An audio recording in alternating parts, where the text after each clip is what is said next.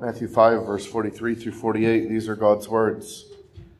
You have heard that it was said, you shall love your neighbor and hate your enemy.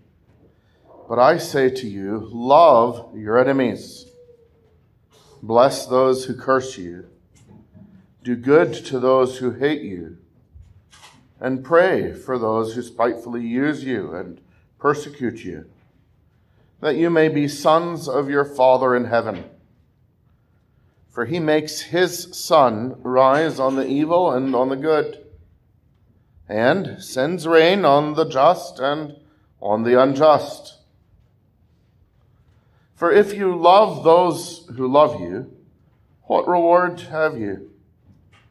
Do not even the tax collectors do the same? And if you greet your brethren only, what do you do more than others? Do not even the tax collectors do so? Therefore, you shall be perfect, just as your Father in heaven is perfect. Amen. Thus ends this reading of God's inspired and inerrant word. We look to him to bless to us the preaching of it as well. Please be seated.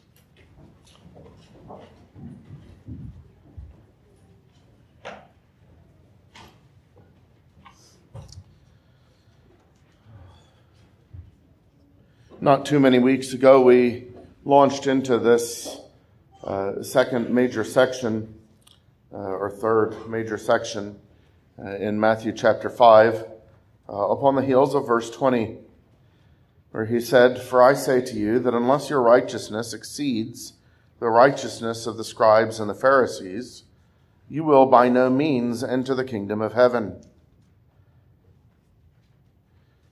Now, if you were to hear that about someone who was the most scrupulous, picky, law follower that you knew, you might think that that is a tall order indeed, a very difficult thing. And indeed, when they heard it, they must have thought that they were being told the impossible. Now, they weren't wrong about that. They are being told the impossible, but that is what God's grace does in those whom he brings to faith, which was impossible because they were dead. He made them alive. He grows them in holiness by his grace, doing that which is impossible through their union with Christ, the power of his Holy Spirit.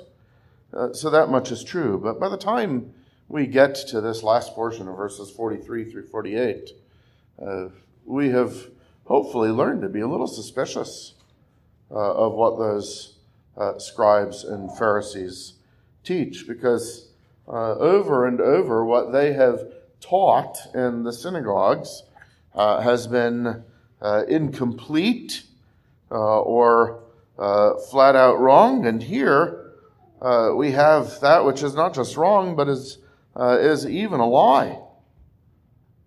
Verse 43, you have heard that it was said, you shall love your neighbor and hate your enemy.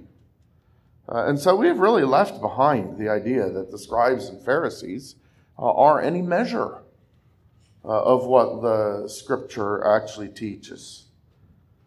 Truly, the fact that the Pharisees, according to Jesus, sat in the seat of Moses is sobering when you realize that up until that point, as far as the theological disputes of the day went, the Pharisees were the best they had.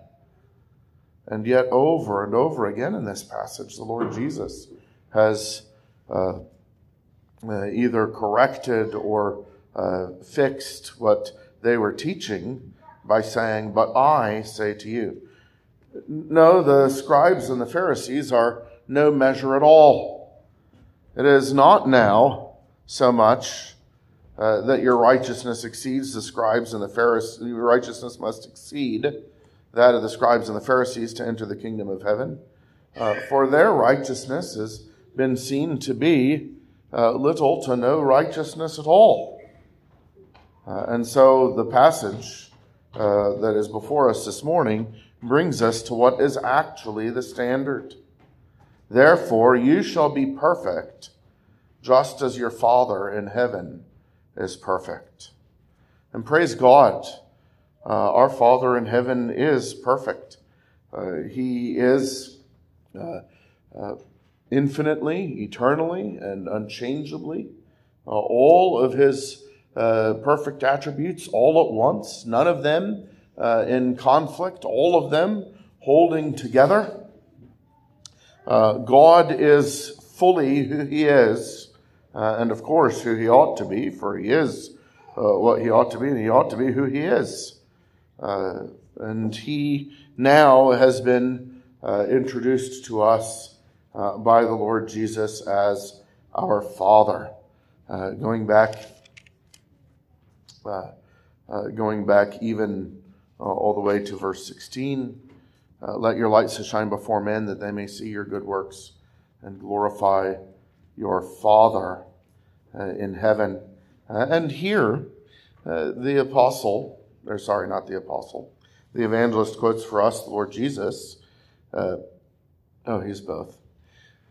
Here Matthew quotes for us the Lord Jesus, pointing us to the character of our God as the one whose character is revealed in the law. Now that's something that we have been thinking about in all of these sections, that we are not to think of the law of God as a burden. We are not to think of the law of God as a sort of slavery, which is how they think of the law of God who say that that Christians are no longer under obligation to obey it. They think of God's law as a slavery and a burden that we have been delivered from. They are not so gracious as they think they sound, because they are saying that God's commandments are a heavy weight that must be carried. They are actually very much like the scribes and the Pharisees. They've just come to a different conclusion of what to do with that heavy weight that must be carried. No, the Lord Jesus has been setting before us his own character, and his character as the full and final revelation of God, his Father's character. And now, as we heard in our first sermons in this section, now we are prepared and helped by the Lord Jesus teaching the law well to say, truly, this is the royal law. This is the law that describes what our king is like. This is the law that describes what his subjects must be like. This is the law of the kingdom. The Lord Jesus, having given at Sinai the 10 Commandments, and still his law is the same today. But not only the royal law, but the law of liberty. Having been liberated from ourselves, having been liberated from the guilt of our sin, having been liberated from being bound to our sin and bondage to our sin, enslaved to our sin, we are liberated to be like our Lord Jesus Christ, to be children of our Heavenly Father, to obey his holy commandments. It describes what liberty looks like, and the more that we, by grace, obey the law of God, the more we realize how free the Lord Jesus has made us. And praise God that he has freed us to live as children of our Heavenly Father. And therefore, we must leave no holiness out. We must leave no holiness out. He says at the conclusion of our passage this morning, therefore you shall be perfect, just as your Father in heaven is perfect. Are all aspects of God's righteousness present and full and exact and rich all the time? Absolutely they are. Well, this is what we must be like in order to enter heaven, and this is what we shall be like. For the Father who has chosen and called and adopted us in the beloved Son, and has prepared for us that inheritance that we can't lose, that we were just hearing about in the Sabbath school, and that we began, you remember, this chapter, this sermon of the Lord Jesus Christ. The very first thing, when he had sat down, you remember, taking the preaching position of the synagogue, and they saw that he had sat down, and those in whom he had already done this work of grace in their hearts, eager to hear the Lord Jesus preach to them, went, and he began his sermon by speaking to them of the blessedness that is theirs, that is sure, and that was certain to come into a final and forever fullness. And so we must leave no holiness out, and the Lord will leave no holiness out. Praise God. If you are a true child, as Hebrews 12 says, he will not let you lack that holiness that is necessary to see the Lord. No, he has devoted himself to treating you as a true and legitimate son, and even whatever chastenings are necessary for your sanctification, whatever is necessary entirely, he will make you holy. And so he comes now to focus in this last portion, in verses 43 through 48, on love for our enemies. Love for our enemies, that we might not have an incomplete and superficial similarity to our Heavenly Father, the way the tax collectors do, but that we might have a full, a complete, a perfect holiness like our Heavenly Father's own perfect holiness. And so he begins in verse 43 by drawing attention to one of the worst abuses of Scripture that the scribes and Pharisees had engaged in, and that was the hermeneutics of hate. The hermeneutics of hate. So that's the first thing we'll see in verse 43. How did they come to justify hatred, their hatred of other people made in the image of God? How did they come to justify that from the Bible? So first, the hermeneutics of hate. Second, we'll see this great command in the beginning of verse 44, the love of your enemies. And then we'll finish in the third place, verse 44, by seeing that this love must be more than a feeling. And then finally, as we've already begun to hear about in the introduction, we'll see in verses 45 through 47 that in loving our enemies the way that is described here in verse 44, we show our family resemblance. We show our family resemblance. So first, then, hermeneutics of hate. We have several times seen that the scribes and Pharisees were at very least incomplete in their interpretation of God's word. Verse 21, you have heard that it was said to those of old, you shall not murder, and whoever murders will be in danger of the judgment. And yet he shows that although that much was true and well spoken, yet the Lord requires even our very heart. And so not even being angry with our brother without a cause, and not even letting that anger overflow from our mouths. And so he had filled out the sixth commandment beyond what they had been taught in the synagogues. And then you have heard that it was said to those of old, you shall not commit adultery. And similarly then, the Lord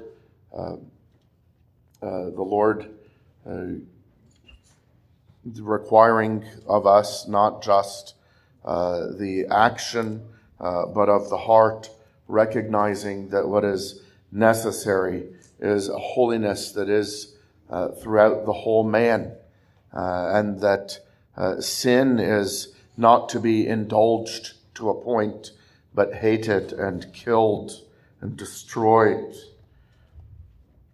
And then, furthermore, it has been said, verse 31, whoever divorces his wife, let him give her a certificate of divorce, which wasn't exactly what was said, and how they had twisted Scripture because they did not love marriage for the Lord's sake, the way we ought to love marriage for the Lord's sake.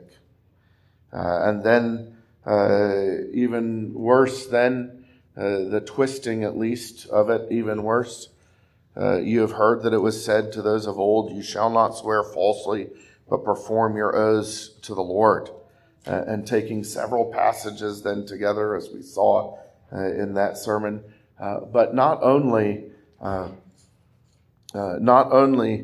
justifying breaking certain oaths, but indeed creating an entire hierarchy of things that you could swear upon, and you could lie a little bit more as you went along down the hierarchy and the wickedness of that.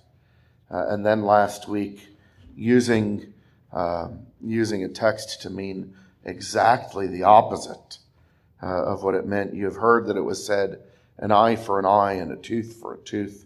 The Lord giving good laws for justice to be exercised by the civil magistrate, and they who should have been delivered from taking personal revenge by recognizing that God put the sword into the hands of the magistrate, rather than being delivered from personal vengefulness, use that very text, which appears several times, to justify it. Well, here we have a word study from hell. You have heard that it was said, you shall love your neighbor and hate your enemy. Now, no wonder that man who had rightly answered when Jesus says, how do you read it? And he says, love the Lord your God with all your heart, soul, mind, and strength, and love your neighbor as yourself. No wonder he wanted to know who his neighbor was, because he was hating his enemies, just like he had learned in synagogue growing up from the scribes and the Pharisees. And yet God in his mercy was afflicting that man in his conscience. He knew that he shouldn't hate his enemies, even though his teachers at church taught him to hate his enemies. Yet God would not leave him alone, and so he wanted, it says, to justify himself. And therefore he wants to know, who is my neighbor? Well, that gives us a window, doesn't it, into what they were doing here. You have heard that it was said, you shall love your neighbor and hate your enemy. And praise God, if you're using New King James, you can see how they italicize where it's quoting from the Old Testament. And you can see, you shall love your neighbor is italicized. Why isn't and hate your enemy italicized? Well, because the Lord never commanded them to hate their enemy. But how easy it is to come to the Bible with our fleshliness, with our sinfulness, looking for justification to think and feel and say and do what we want to do, not what God wants to do. And so they say, aha, it says you shall love your neighbor.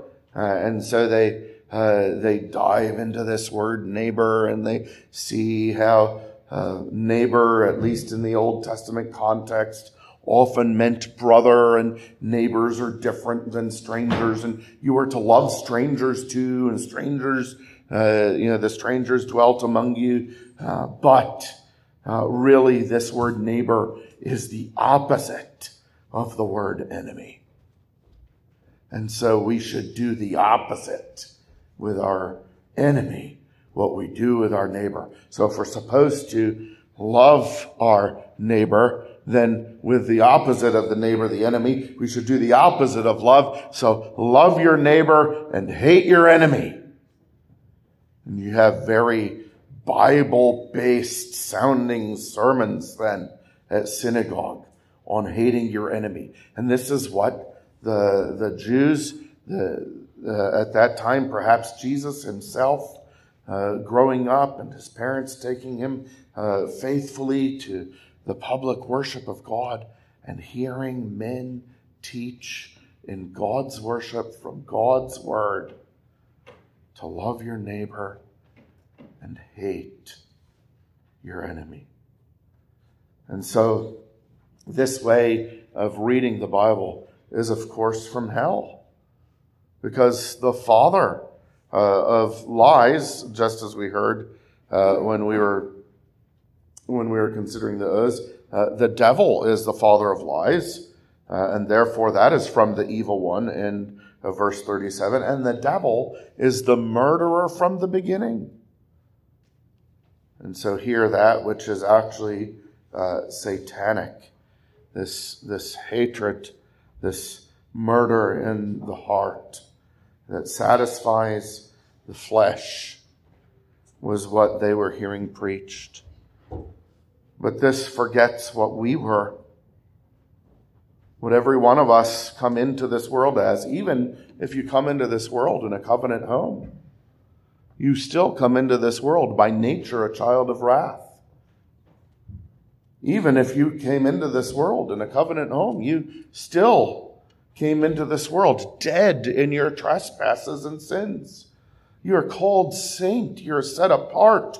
You're holy unto God in that covenant home. But you're not a saint in your heart. You're satanic in your heart when you come into this world.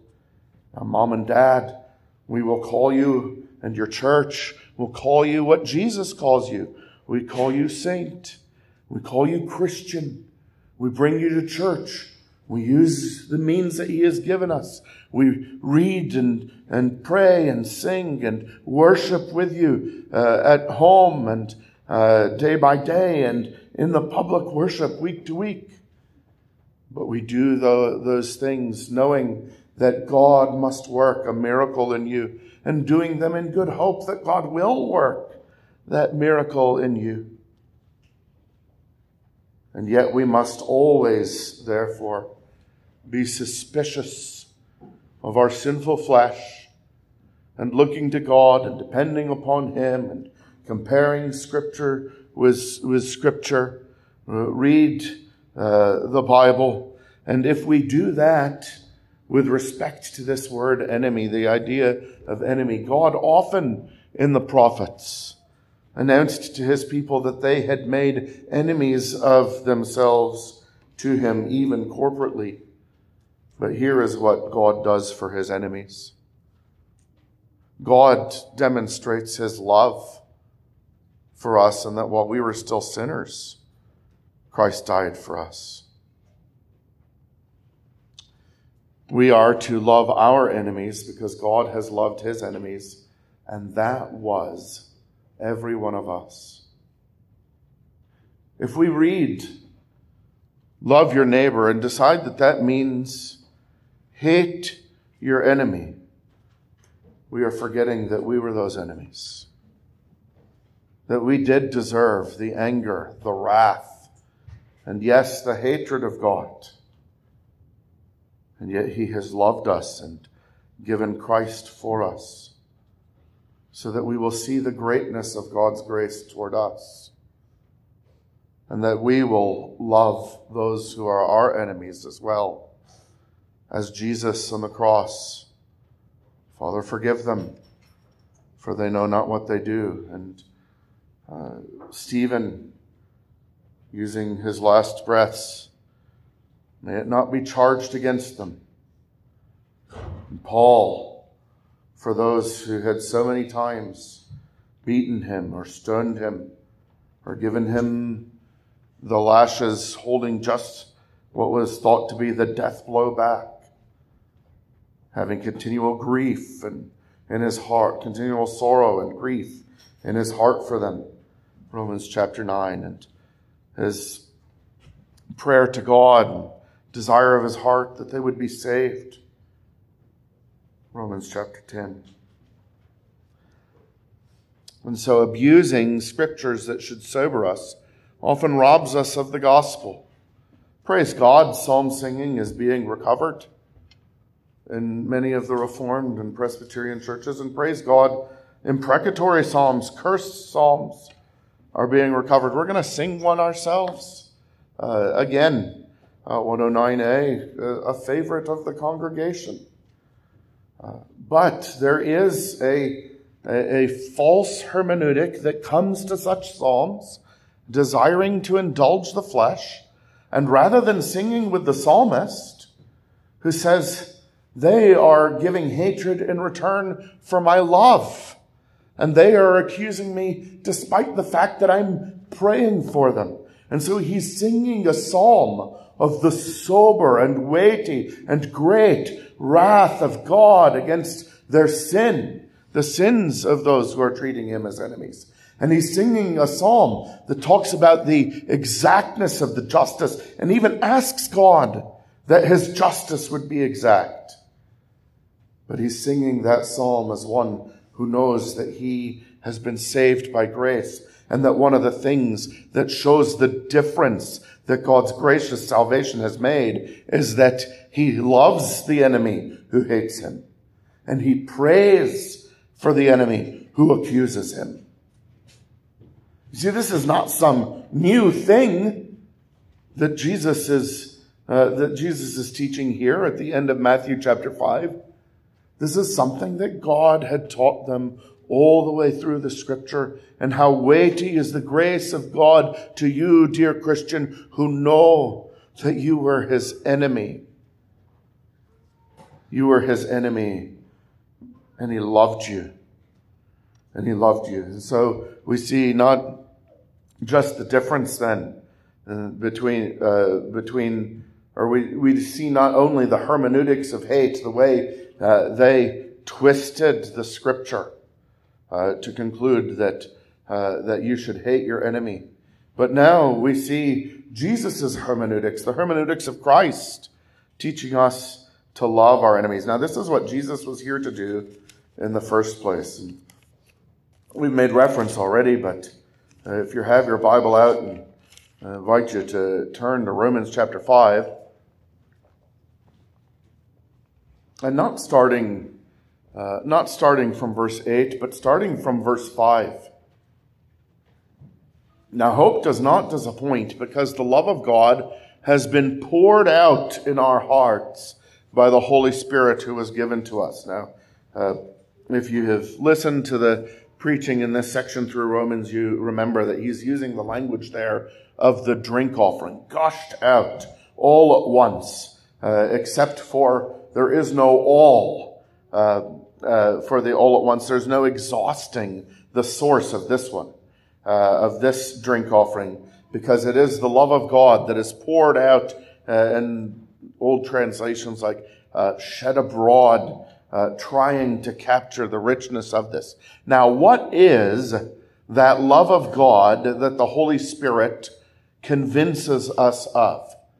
As you live your Christian life, as you hope in the glory of God, and you rejoice in the hope of the glory of God, and you rejoice even in your afflictions because you have this hope. What is that love of God that the Holy Spirit pours out into your hearts that makes you say, I am certainly going to know God and see his glory? These afflictions are certainly for my good. Well, it's the fact that you were his enemy, and he loved you by giving his son for you. That's what in verse 5 the Holy Spirit is continually reminding and convincing us of. For verse 6, when we were still without strength, in due time Christ died for the ungodly.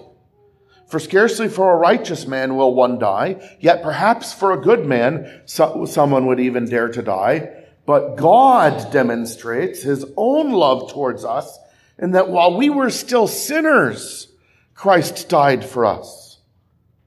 Much more then, having now been justified by his blood, we shall be saved from wrath through him. For if when we were enemies, And notice the Apostle Paul is saying this. He was a covenant child.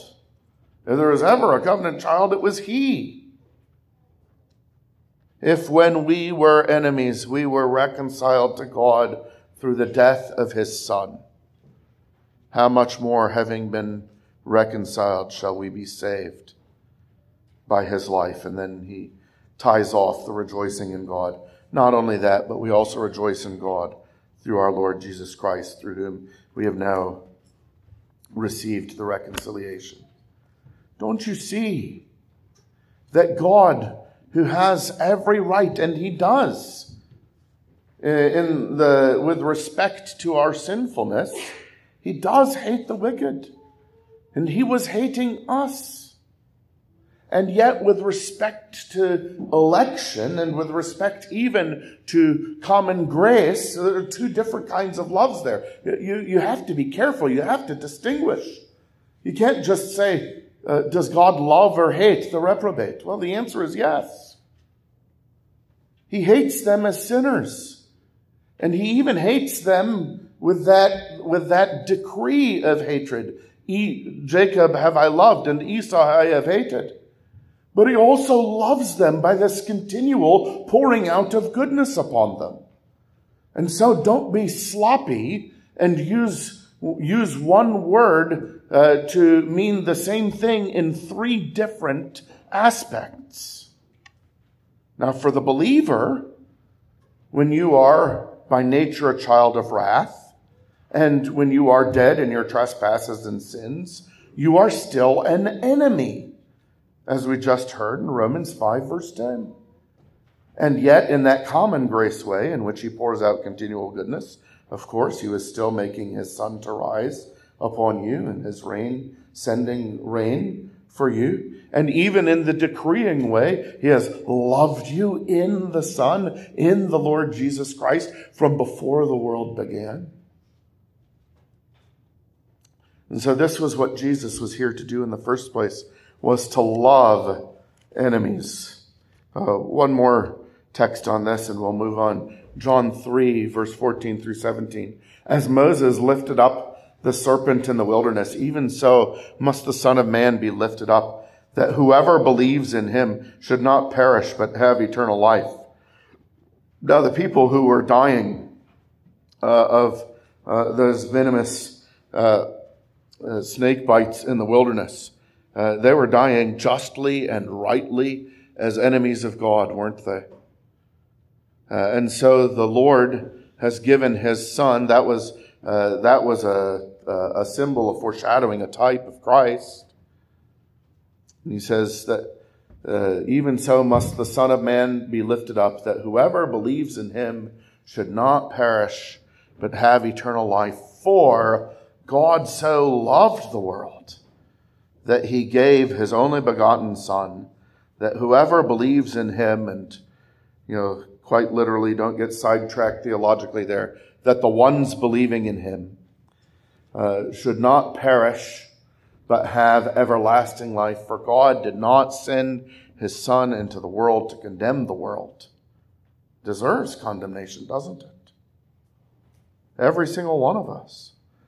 But that the world through him might be saved. And so God himself, why will you die, O Israel? Do I have any pleasure in the death of the wicked? But rather that he should turn from his sins and live. We have God who loves his enemies. Now you and I do not rightly pour out our wrath.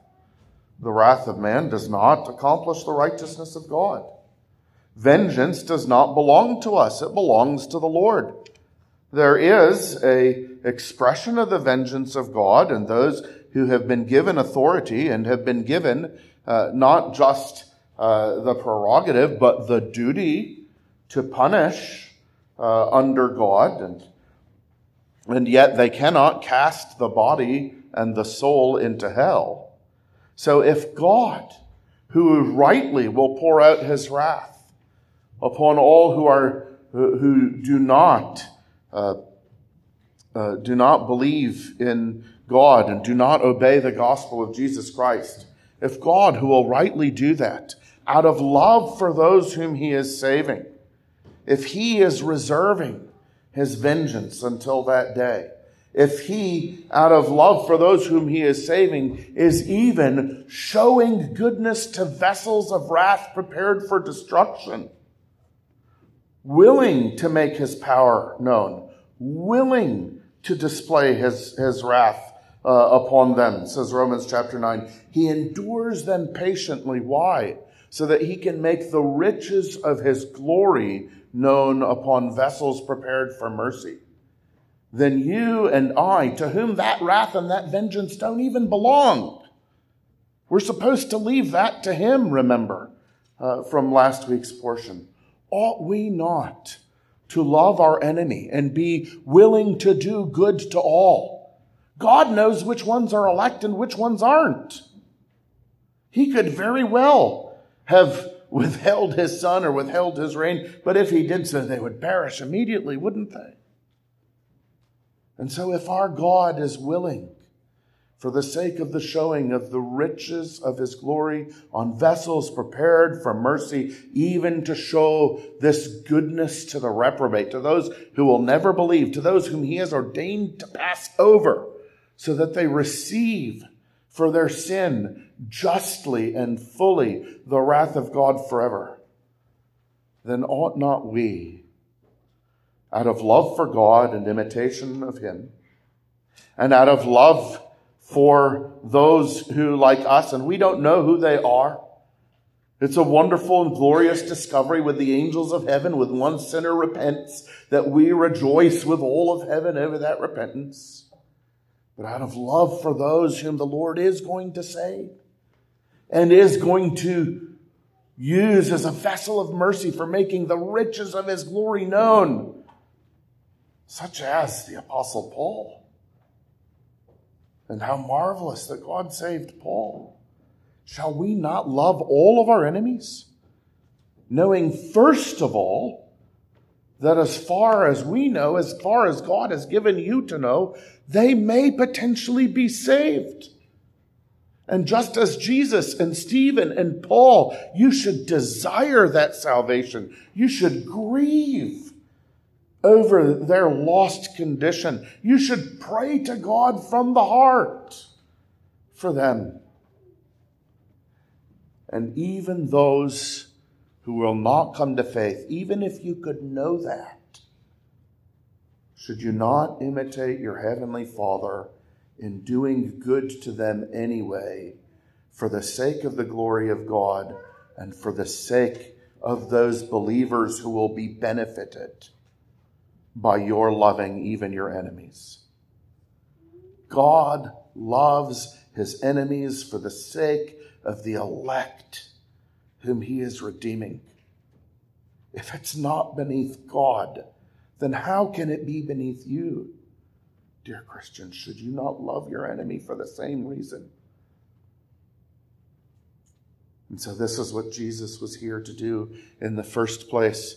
It is the great display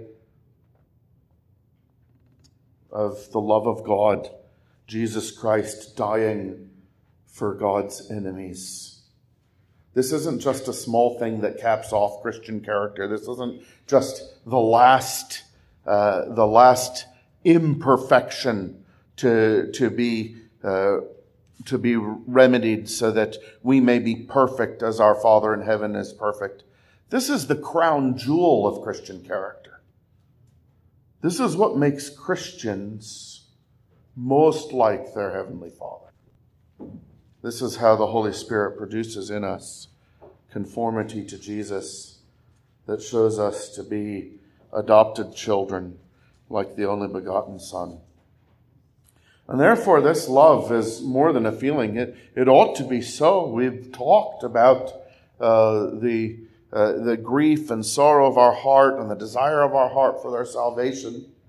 But this must be more than a feeling. And the Lord Jesus very wisely and kindly helps us. Because if he just said, but I say to you, love your enemies. But I say to you, love your enemies, that you may be sons of your Father in heaven. How easily would we, in our remaining fleshliness, say, well, sure, I am to love them theoretically and generally, but there are these specific ones doing specific things. And perhaps we might convince ourselves that we love them based on feeling or whatever we would justify in our hearts and minds. But he actually talks now about our mouths. And he talks now about our hearts.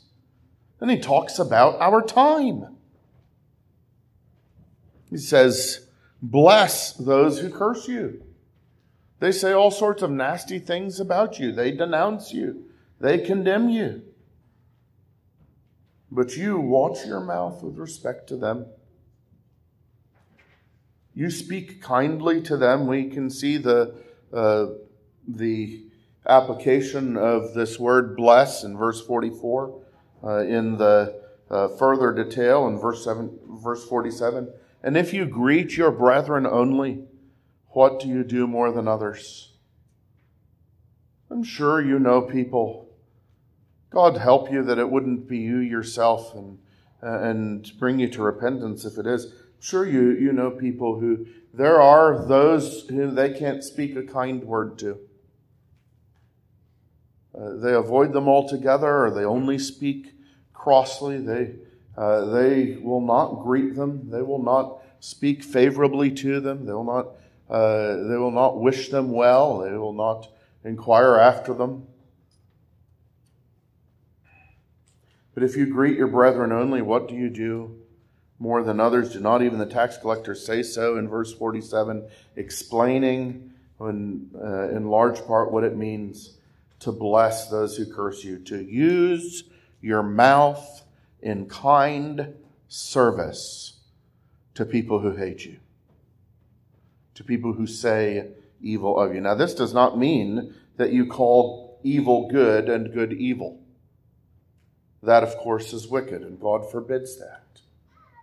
But it does mean that you use your mouth in kindness to do good to those who are cursing you. Speaking of doing good, you're also, therefore, to use your hand.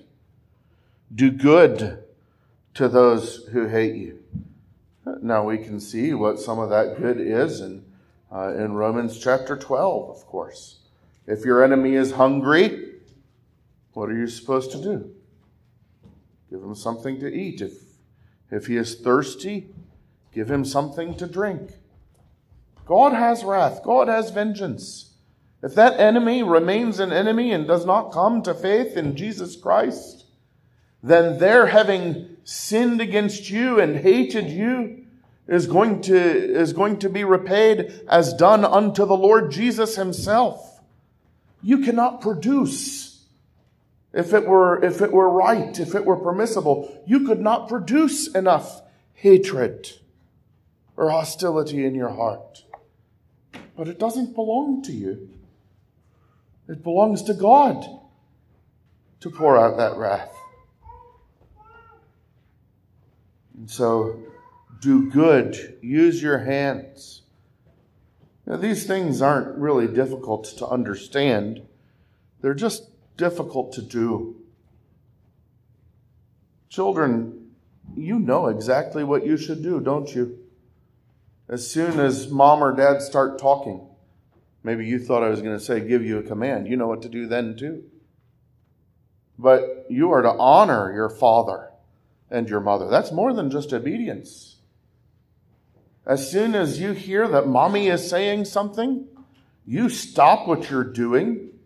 You turn your head, you point your eyes at her because God has granted to you to have your ears attached to the same head, and your ears will telescope because mom is speaking or dad is speaking.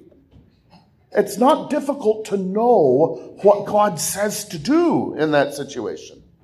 You just find it difficult to do it because you're a sinner.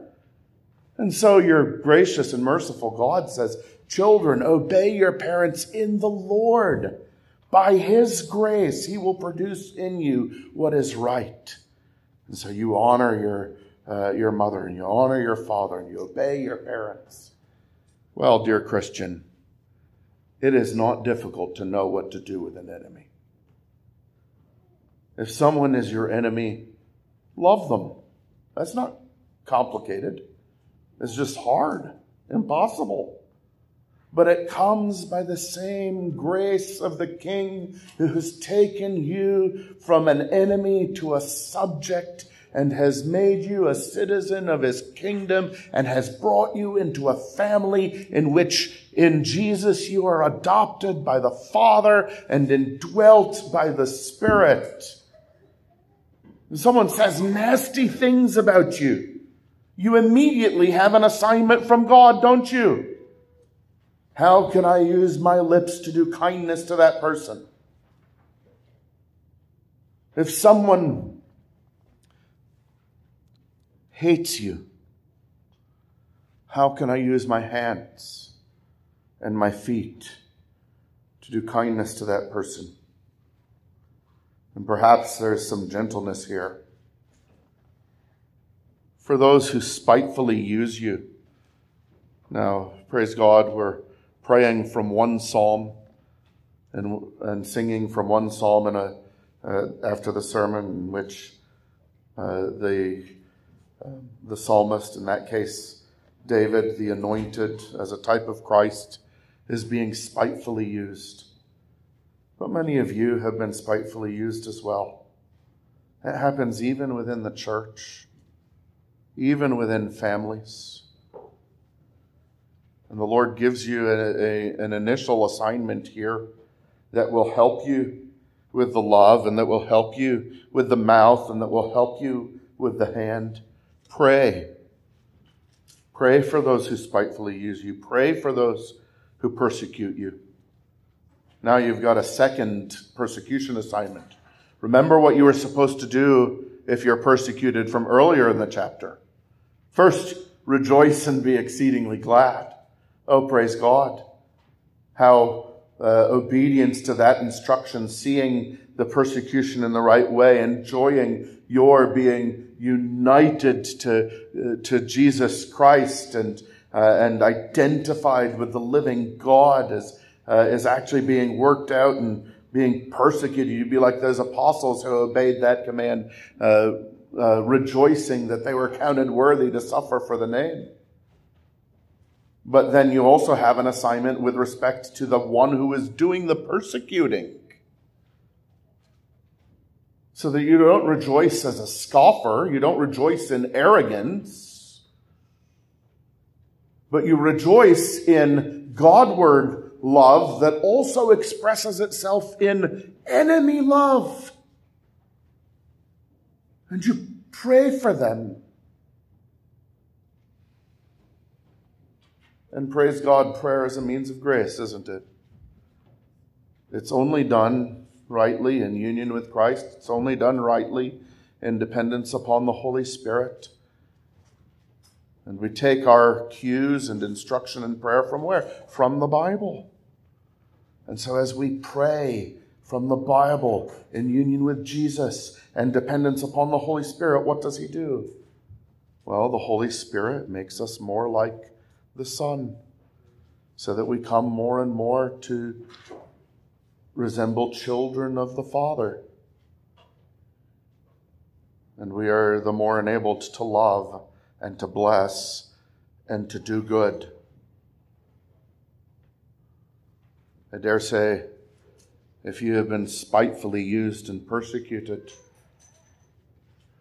first give yourself to prayer, as it's divided out in this verse 44. Lift your heart unto God.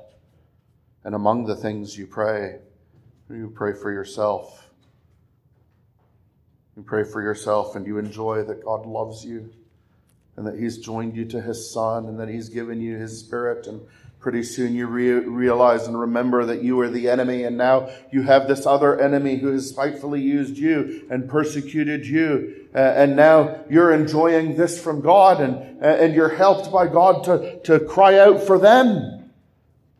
Give them, O Lord, to be turned from their sin. Forgive them, for they know not what they do. Do not charge this against them. Oh Lord, my heart's desire and prayer to you for them is that they may be saved. Loving our enemies is more than a feeling. And praise God, it's more than a feeling. It's more than a feeling from our Father as well.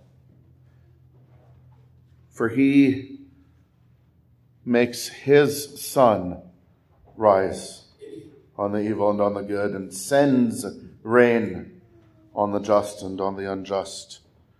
You know, we have noted many times from this pulpit and in our devotionals and our going through the Word of God together that providence is personal. And praise God, if you know him as the one who did not spare his own son but gave him up for you, then as you personally receive all the other providence, you say, how will he not? Or he most certainly is, together with him, freely giving me all things. Romans 8:32, or Ephesians 1:11, that we were predestined to be inheritors according to the will of him who works all things according to the counsel of his will. Forgive me, I'm forgetting the exact wording there. Ephesians 1:11. In him, that is in Christ, also we have obtained an inheritance, being predestined according to the purpose of him who works all things according to the counsel of his will. And you say, he has purposed to make me an heir. And that's why I have obtained my inheritance. And since he is the one who works all things according to the counsel of his will, I can be certain that everything that happens everywhere, all the time, has as its design to bring me into the full receipt and enjoyment of my inheritance. Praise God, providence is personal. And so whatever happens in the nation and whatever happens at your workplace and whatever comes up on the labs or the MRI and the news in the doctor's office and whatever news you get when the phone call comes, it is always aiming at God's glory in your inheriting him himself in Jesus Christ. Providence is personal. But don't you see that God's providence, even to the wicked, is also personal? It's not just the sun rises and the rain falls. It's he makes the sun rise and he sends the rain. And you notice it's not just personal, it's even possessive. He makes his sun rise. It belongs to him. It's for his glory. And he is personally doing good, even to enemies. Now, many of those enemies are receiving that not just in common grace love, but many of them are receiving it in adopting love. And so though they be currently hated with respect to their sin, they are currently beloved, even with respect to the decree. But you see God personally doing good to them, personally doing good to them. Now we have some children who are not very worldly wise in our family, at least two of them. The way we describe it is they never met a stranger. And they need to grow in wisdom. But the other children, one of the ways that they have learned when someone is safe is by watching dad or watching mom and listening to the conversation. And they take their cue for how to treat someone from mom and dad. It's one of the reasons, by the way, that you need to train your children well and disciple them well. Because when your kid blurts something nasty out about somebody in public, you are going to have a very difficult time convincing them that you're not saying those nasty things about them in private. Well, our Heavenly Father is making His sun to rise on His enemies. And He is sending rain to give life, to shower life, even upon His enemies. Common grace goodness is extended to all, even those who not only are hated with respect to their current condition outside of Christ, but even with respect to the decree, and God is not ordained to save them, and He is not going to do so. But your Father is still doing them good and extending to them even the offer of His Son, though they will reject Him. We are not hyper-Calvinists. We don't believe that you only offer the gospel to the elect. How in the world could you do that anyway? How would you know?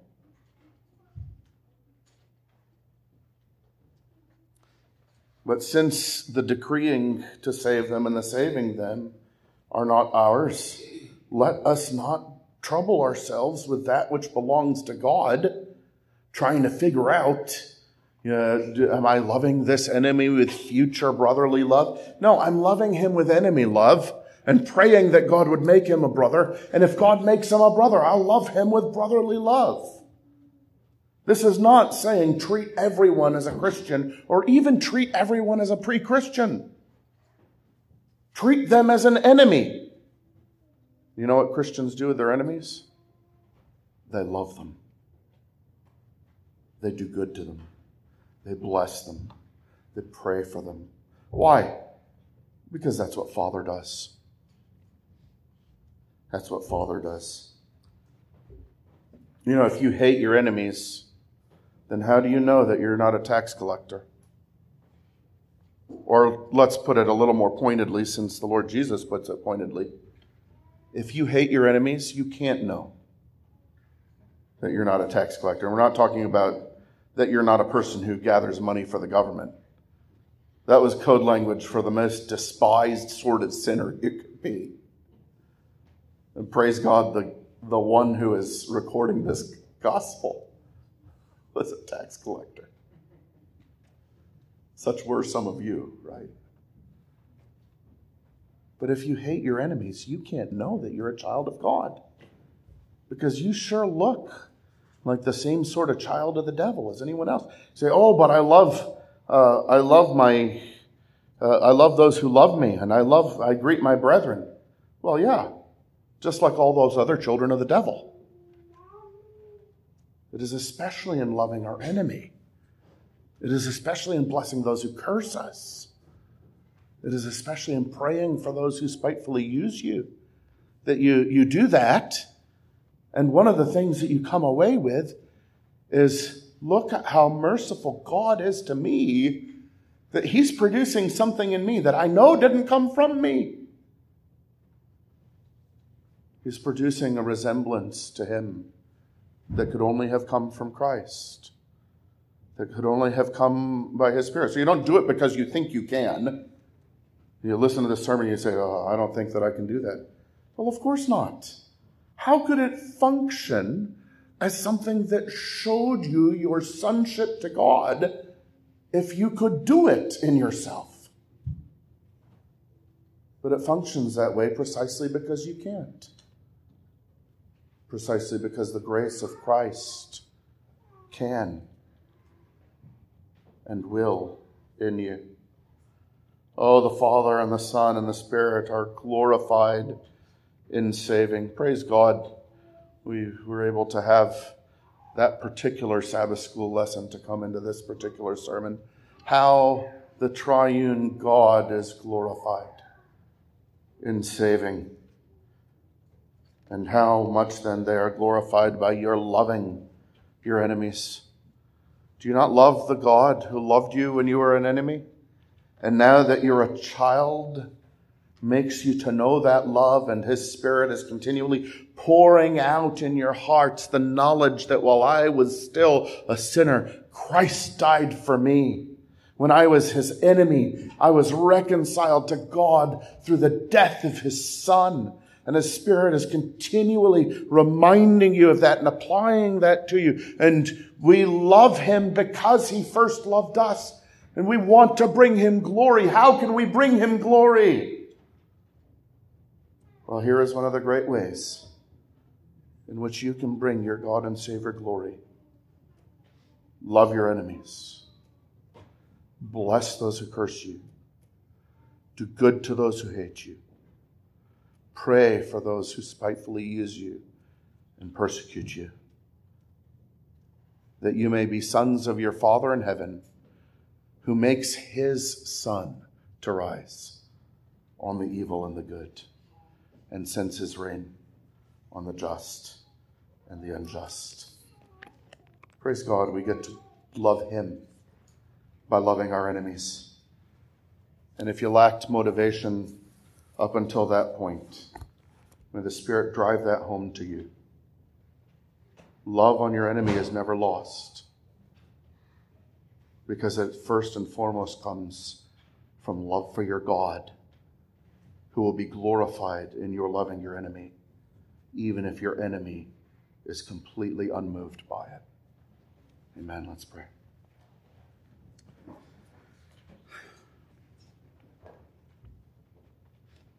Our gracious God and our Heavenly Father, we confess that we have often been those who indulged our fleshliness, even singing and praying your word with respect to enemies. And we did not make right distinctions. And so we thank you and praise you for displaying yourself most of all in your Son, our Lord Jesus. We thank you for loving us when we were enemies. We pray, Lord, that your Spirit would bless to us what we have heard. Not only that he would write the truth on our hearts, but that he would sanctify us by your truth. Your word is truth, that you would conform us to the image of your Son, that we might come into that fellowship and be with Christ and be like Christ, to behold his glory and to love his glory, because you loved him before the world began. We pray, Lord, that out of your love for your Son, you would make us to be like him, that he would be glorified in his church, even now in the earth when enemies remain. O Lord, help us not to lose this time before the last enemy is destroyed and we no longer have the opportunity to show this kind of love. Give us to glorify you in our lives, we ask in Jesus' name. Amen.